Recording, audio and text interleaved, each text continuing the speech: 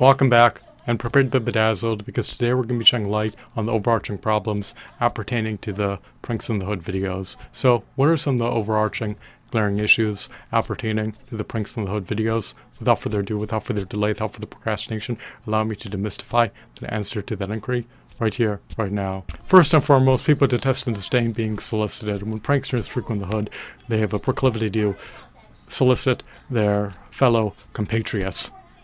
Their solicitations to their fellow compatriots causes their fellow compatriots to become exasperated, miffed, vexed, agitated, and irritated. People eminently dread being provoked. Provocations are unequivocally unwarranted.